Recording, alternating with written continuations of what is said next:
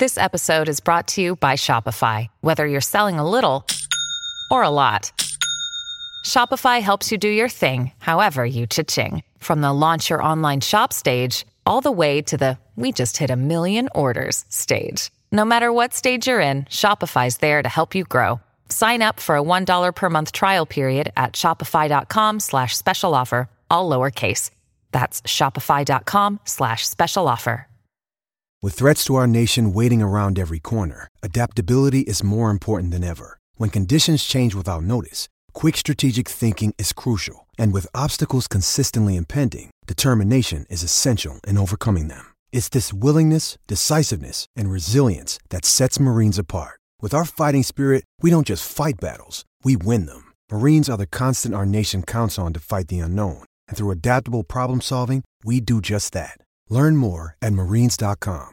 The moving and shaking in the AP Top 25 and my own Top 25 with 7 Top 25 teams taking an L on Saturday. None bigger than USC. Will they make the playoff? Let's talk about it. Let's go. It's the #1 college football show.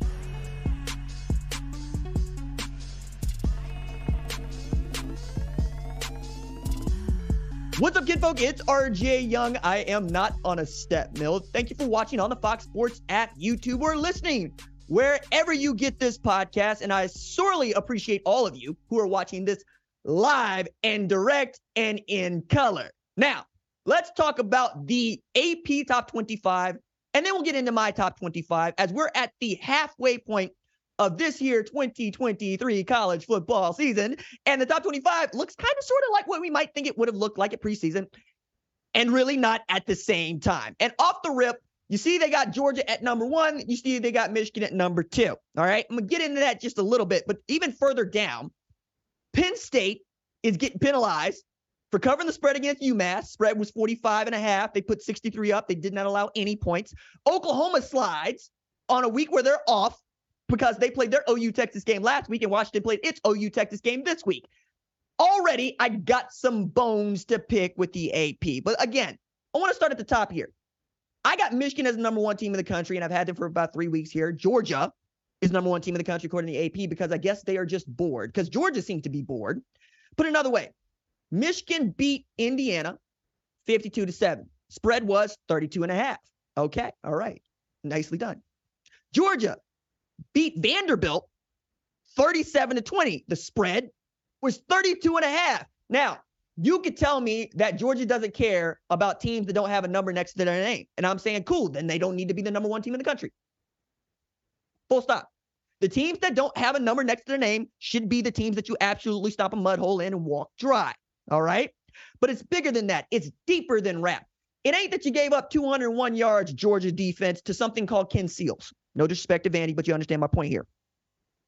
It's that Michigan gave up 7 and then scored 52 unanswered and has a counter for everything that you want to throw at them. And when they make mistakes, and they do not make them according to PJ Fleck, who also got 52 put up on his skull just last week, they got this guy named JJ McCarthy that can just make them right. He is doing the thing that I demand of a playmaker. He is making a bad play into a positive play. He is running away from defenders. He is able to find people open when he's supposed to. And then when they're on schedule, because they're rarely off, they got this outstanding offensive line that can mash anybody in front of them, while thunder and lightning in the form of Blake Corum and Donovan Edwards can run all the way through you. And they're still developing playmakers. We know that Roman Wilson is a dude. He's going to be challenging for the Biletnikoff Award. He'll probably be a Biletnikoff Award semifinalist here in just a couple of weeks. But they're developing guys like Tyler Moore, who had an outstanding punt return in this game and also had 4 catches, 54 yards. They're developing guys like Colston Loveland, who I thought was going to have to step up in a big way, but I didn't expect him to have a bigger role at tight end than Eric All had last year, catching 3 passes, 80 yards, and a TD against Indiana.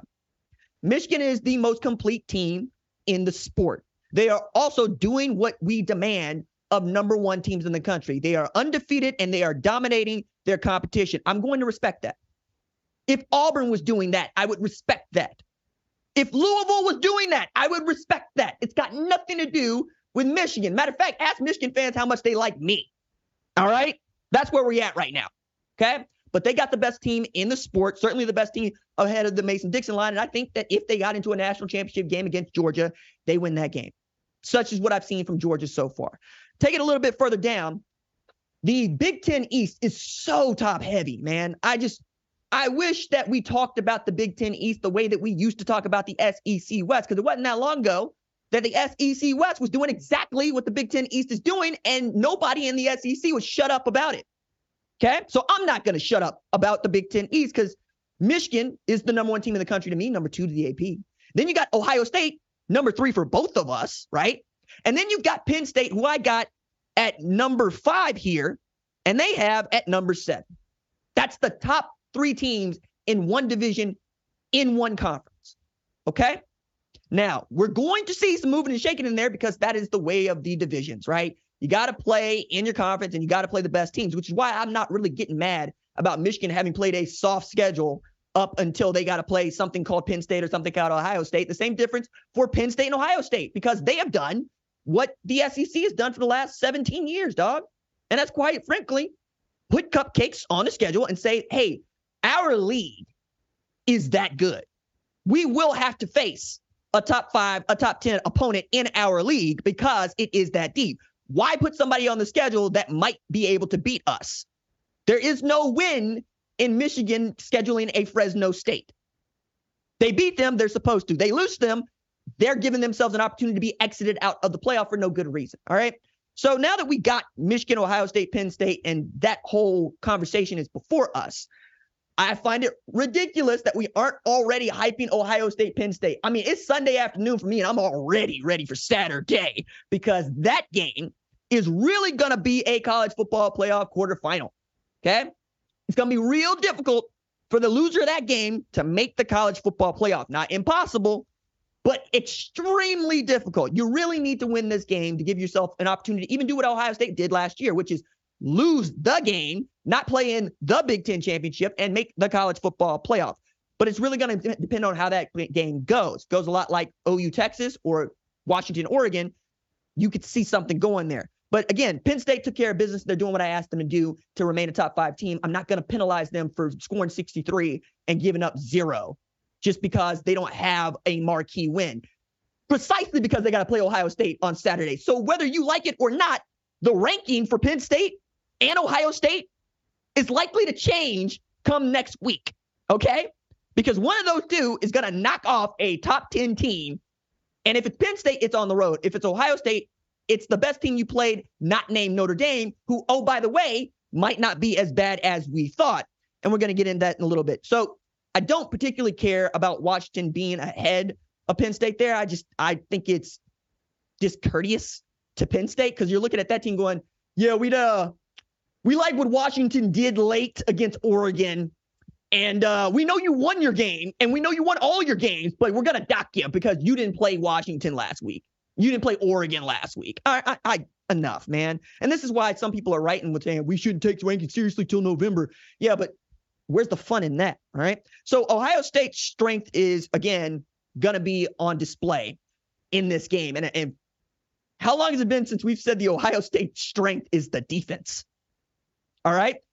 Whatever Jim Knowles has done in year 2 is working because this bend don't break. We're not going to allow explosive plays to score TDs. It's working for them. Like, I was looking at this and nobody has scored more than 17 on Ohio State all year in a single outing.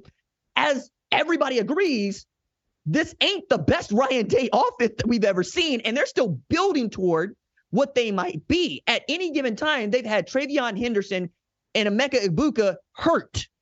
That's 2 of your 4 best playmakers, right? The offensive line is still trying to figure out what it's doing. Kyle McCord is just about to get his 8th start of his entire college football career, all while Marvin Harrison Jr. remains Marvin Harrison Jr. That dude's silly, right? Just silly.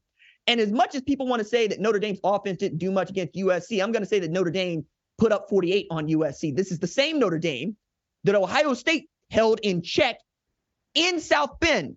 the same place where Notre Dame put 48 up on USC. I think it's a good football team, and I think it will continue to show that it's a good football team, but they got to get a win at the shoe for people to really start to believe that they can go into the game and win it, not just show up, right? Because right now, I've said it, Michigan's #1 team in the country, and right now, I can't find a fault in who they are and what they represent, and if they do it the way they know how to do it, that's a tough team to win against. It's a tough team to win against. So let's go from the Big Ten conversation at the top to the Pac-12 conversation at the top, because on this with Lincoln Riley, I agree, and I was saying it before he did. The Pac-12 is the best conference in football, okay?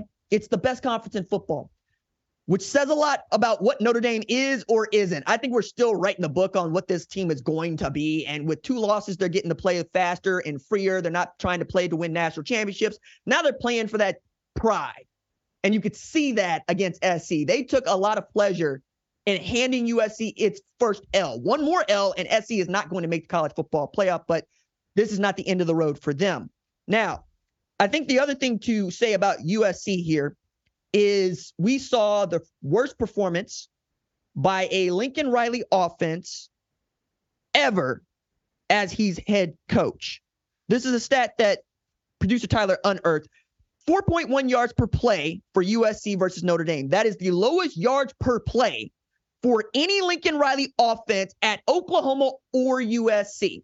I said last night, I will repeat again. We saw Caleb Williams play the worst game of his career against Notre Dame. 199 pass yards, 3 interceptions, all in the first half, even put the ball on the floor once. We're not likely to see that. And it's not as if, for once, USC's defense lost them the game.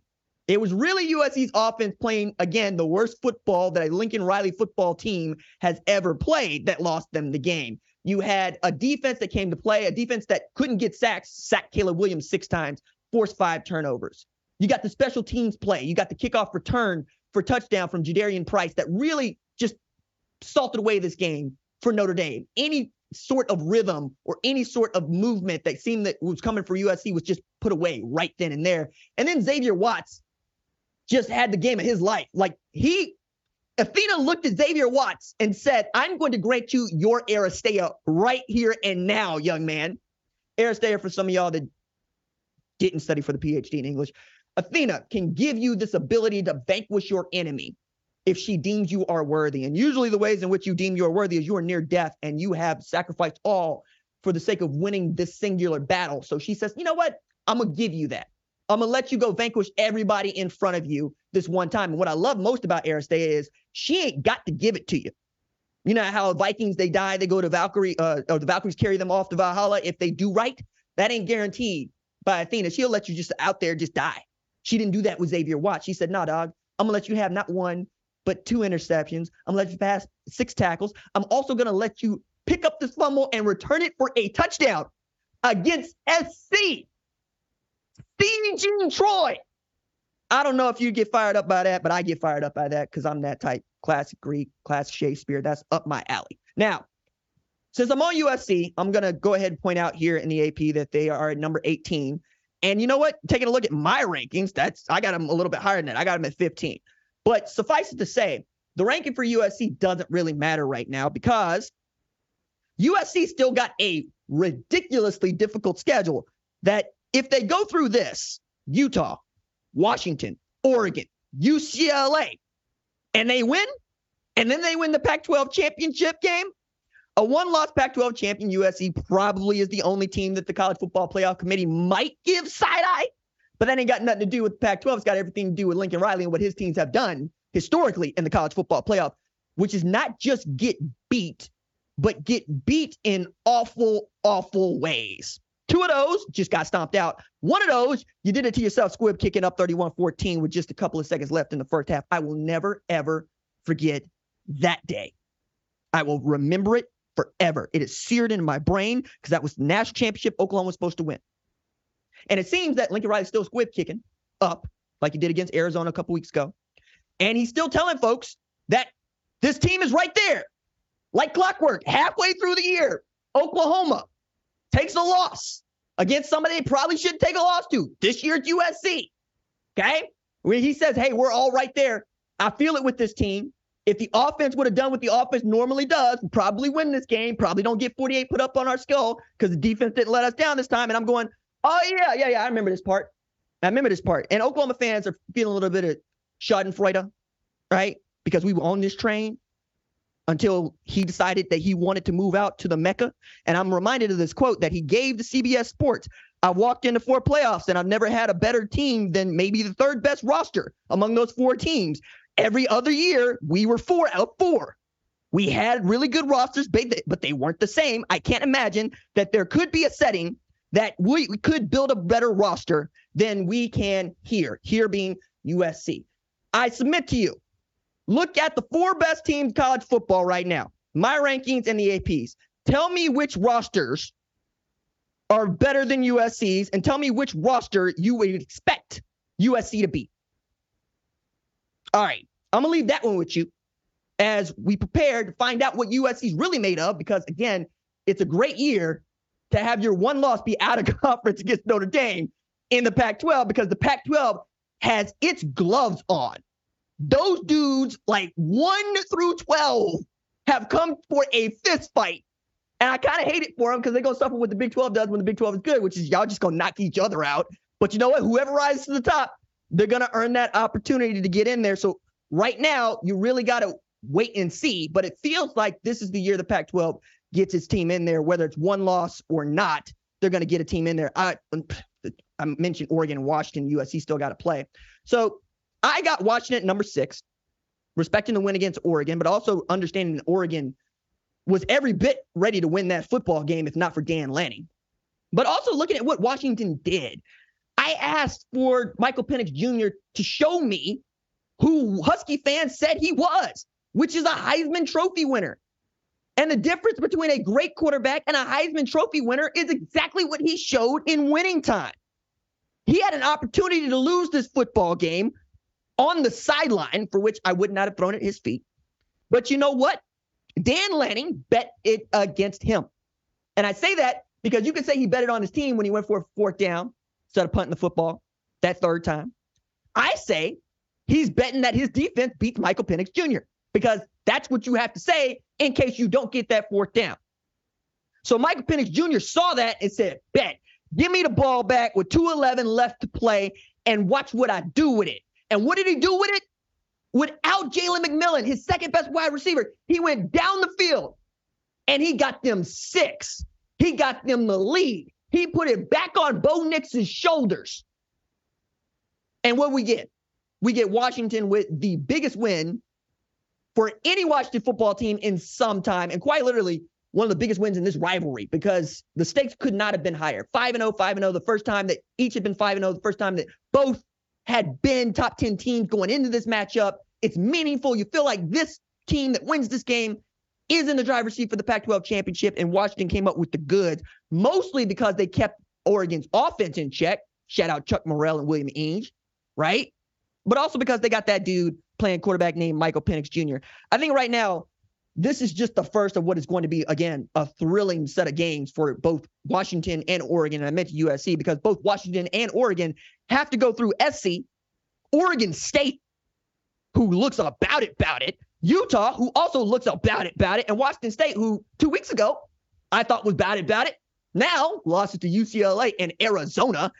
I don't know what they are except a toughed out because I don't think that there's any part of Washington State that looks like losing the Apple Cup to this Washington team or any Washington team. So if Washington is already kind of like SC, we might be able to handle, but that Washington State where things just go real weird, that's the one that might actually make them a little bit terrified. But again, you walk through that schedule, you go undefeated. You might end up being the number 2 team in the CFP if Michigan is undefeated, Ohio State's undefeated, whatnot. But if that's a one-loss team at the Big Ten, there's one-loss team in the SEC, there's no reason to believe that an undefeated Pac-12 champion isn't the 1 seed going into the college football playoff. And there are worse positions to be in, let me tell you, like being number 4 at Oklahoma in 2019. Okay, I'm telling you, the seeding matters. You're not going to think it matters, but it does matter. So the Pac-12 we know is kind of stacked. You look at my rankings, I got Washington, Oregon, I got Oregon State in there, Utah in there, SC in there. But now you see that team at number 4 that was off this week. I got that team number 4 that was off this week. because they're undefeated. And I'm not going to dock an undefeated team who just beat Texas in the Cotton Bowl convincingly for having an off week. Now, Oklahoma gets Central Florida, also coming off an off week, given they get back on it. But it's simple for OU. If you finish the second half like you did the first half, you're the number one team in the country. Okay? You're going to have an opportunity to probably play Texas again in the Big 12 title game unless somebody shows us some version of the Big 12 that we haven't yet, because right now it feels real top heavy. It feels like we're destined for a rematch there.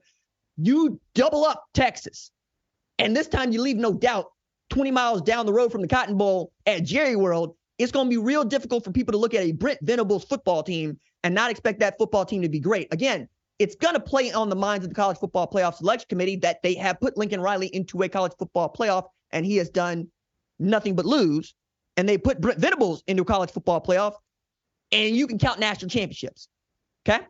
It matters. It really does. And the way in which you built that football team also matters. Brent has always valued defense over offense. So did Bob Stoops. Lincoln Riley's an offensive coach. Just going to mention that both Brent Venables and Bob Stoops have won national championships. And the only thing that the recent 40-year-old at USC has not done is that. So Oklahoma, take care of your business. Continue to go about it and ride that dude named Dylan Gabriel whenever you can. I hate the way that they run this war speed offense because I hate nothing more than 15-second 3-and-outs. But if that's the offense, that's the offense, because the defense has been playing out of its mind. Maybe there's some magic. Dare I say Sooner magic, as much as I kind of hate that term. Dare I say Sooner magic in Norman. I don't say Sooner magic because that's the Kings thing. And people that say Sooner magic usually strike me as real lame. And now I've said it 3 times. So take with that what you will. All right. That is how I see my top 25, the AP's top 25. Lots of moving and shaking to be done. We're 2 weeks away from the College Football Playoff Selection Committee putting out its first set of top 25 rankings, for which we will be doing live shows right here following their reveals on Tuesday evenings. But now that we are at the halfway point of the season, I think it is time to do my favorite activity. Wink, wink, nudge, nudge, which is to tell you who I think the top 5 Heisman contenders are in the sport. I love the Heisman Trophy. I really do. And I love the dudes that win the Heisman Trophy. I really do.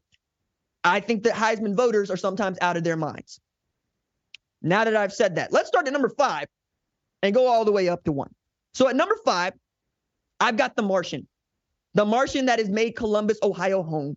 That is Marvin Harrison Jr., wide receiver extraordinaire, number 18 in the scarlet and gray, because that dude is somebody different. If we're going to see a wide receiver become the first to win the Heisman since Devontae Smith, who was the first to do it since Desmond Howard, it's going to be that guy, because he is that important to one of the best teams in college football. Again, the best player on the best team in the sport usually wins the Heisman Trophy. He's also on pace for 1,200 receiving yards, 62 catches, and 10 TDs.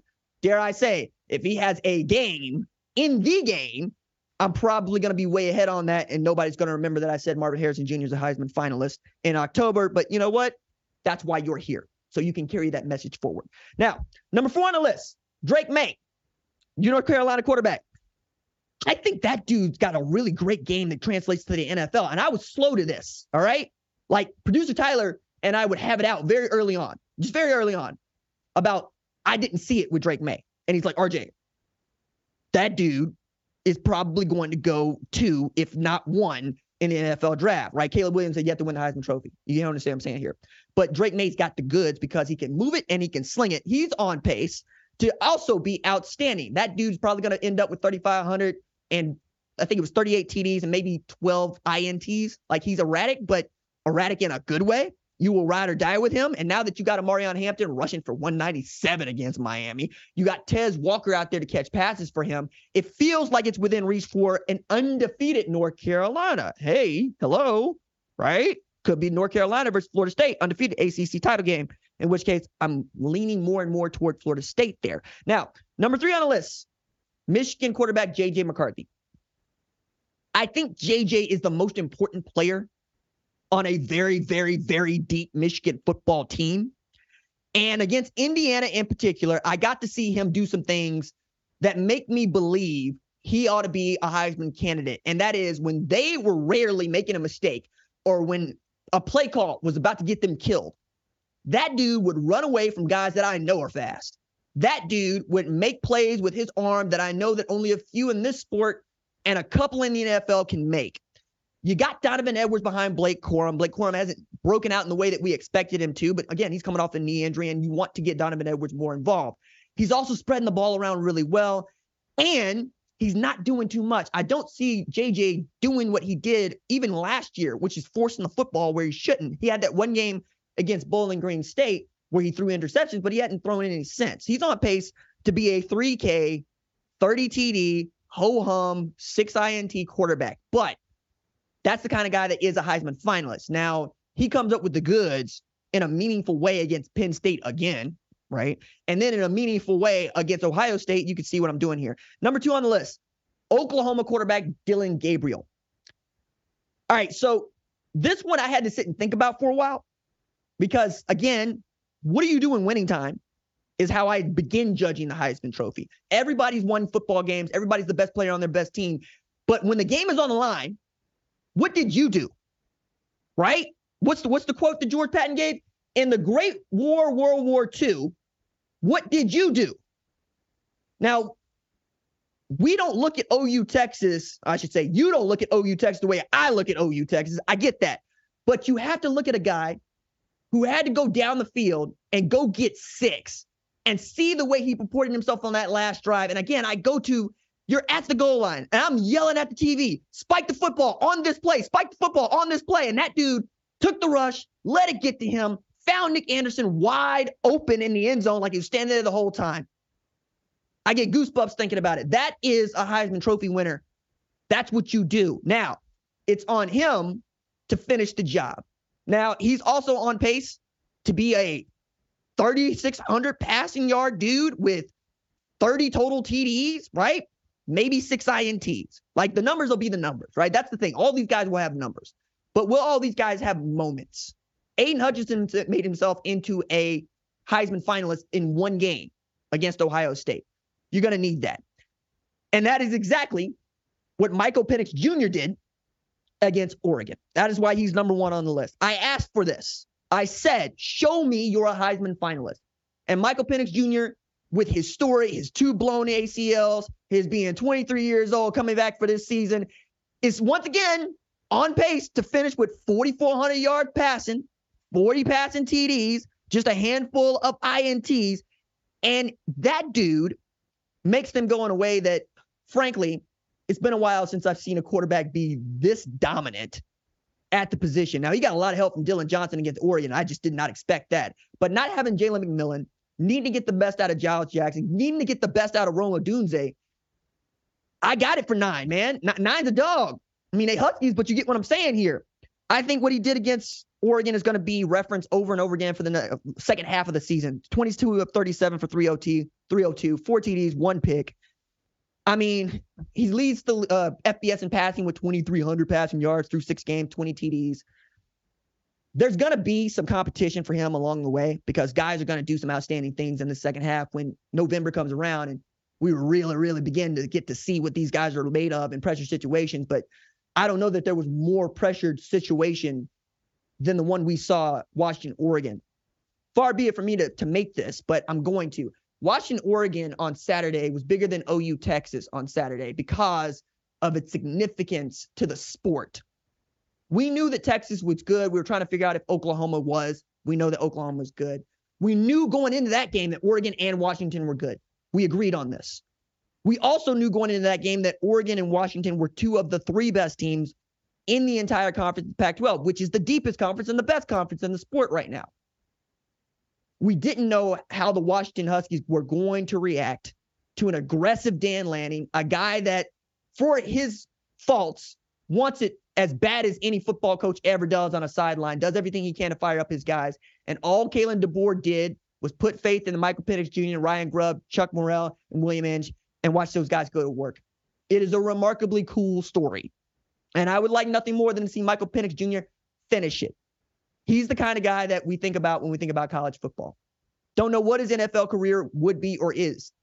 But when you know what he has done at Indiana, I remember interviewing him at Big Ten Media Days when he was quarterback at Indiana, and you see what he has fought back from, and you see what it meant to him to bring that win to Seattle, and his parents on the sideline, rushing the field, all of it. That's what the sport is for. So I got him at number 1, and we'll see how this all shakes out. But right now, this is the way I see it, 1 through 5 for our Heisman Trophy contenders. We will be back right here on Wednesday with a preview of the Week 8 slate of games, highlighted by Ohio State, Penn State, and, oh yeah, Tennessee, Alabama, which ought to be hell on wheels and a whole lot of fun. All right. Number 1 college football show leads the screening are Jack Coakley and Torrin Westfall. Kiara Santana is our production assistant. She makes us better, puts special in our special teams. We got Chaz Boulay sending in the signals tonight. Now is Owen on the live switches. Javion Duncan is our social media maven. He makes sure everybody sees the cake we bake. Catherine Cordaji is seeing it all from the booth. And lead producer Tyler Wojak calls the plays from the field. The play snaps on my clap. Until we see y'all on Tuesday, stay low. Keep those feet driving. Deuces.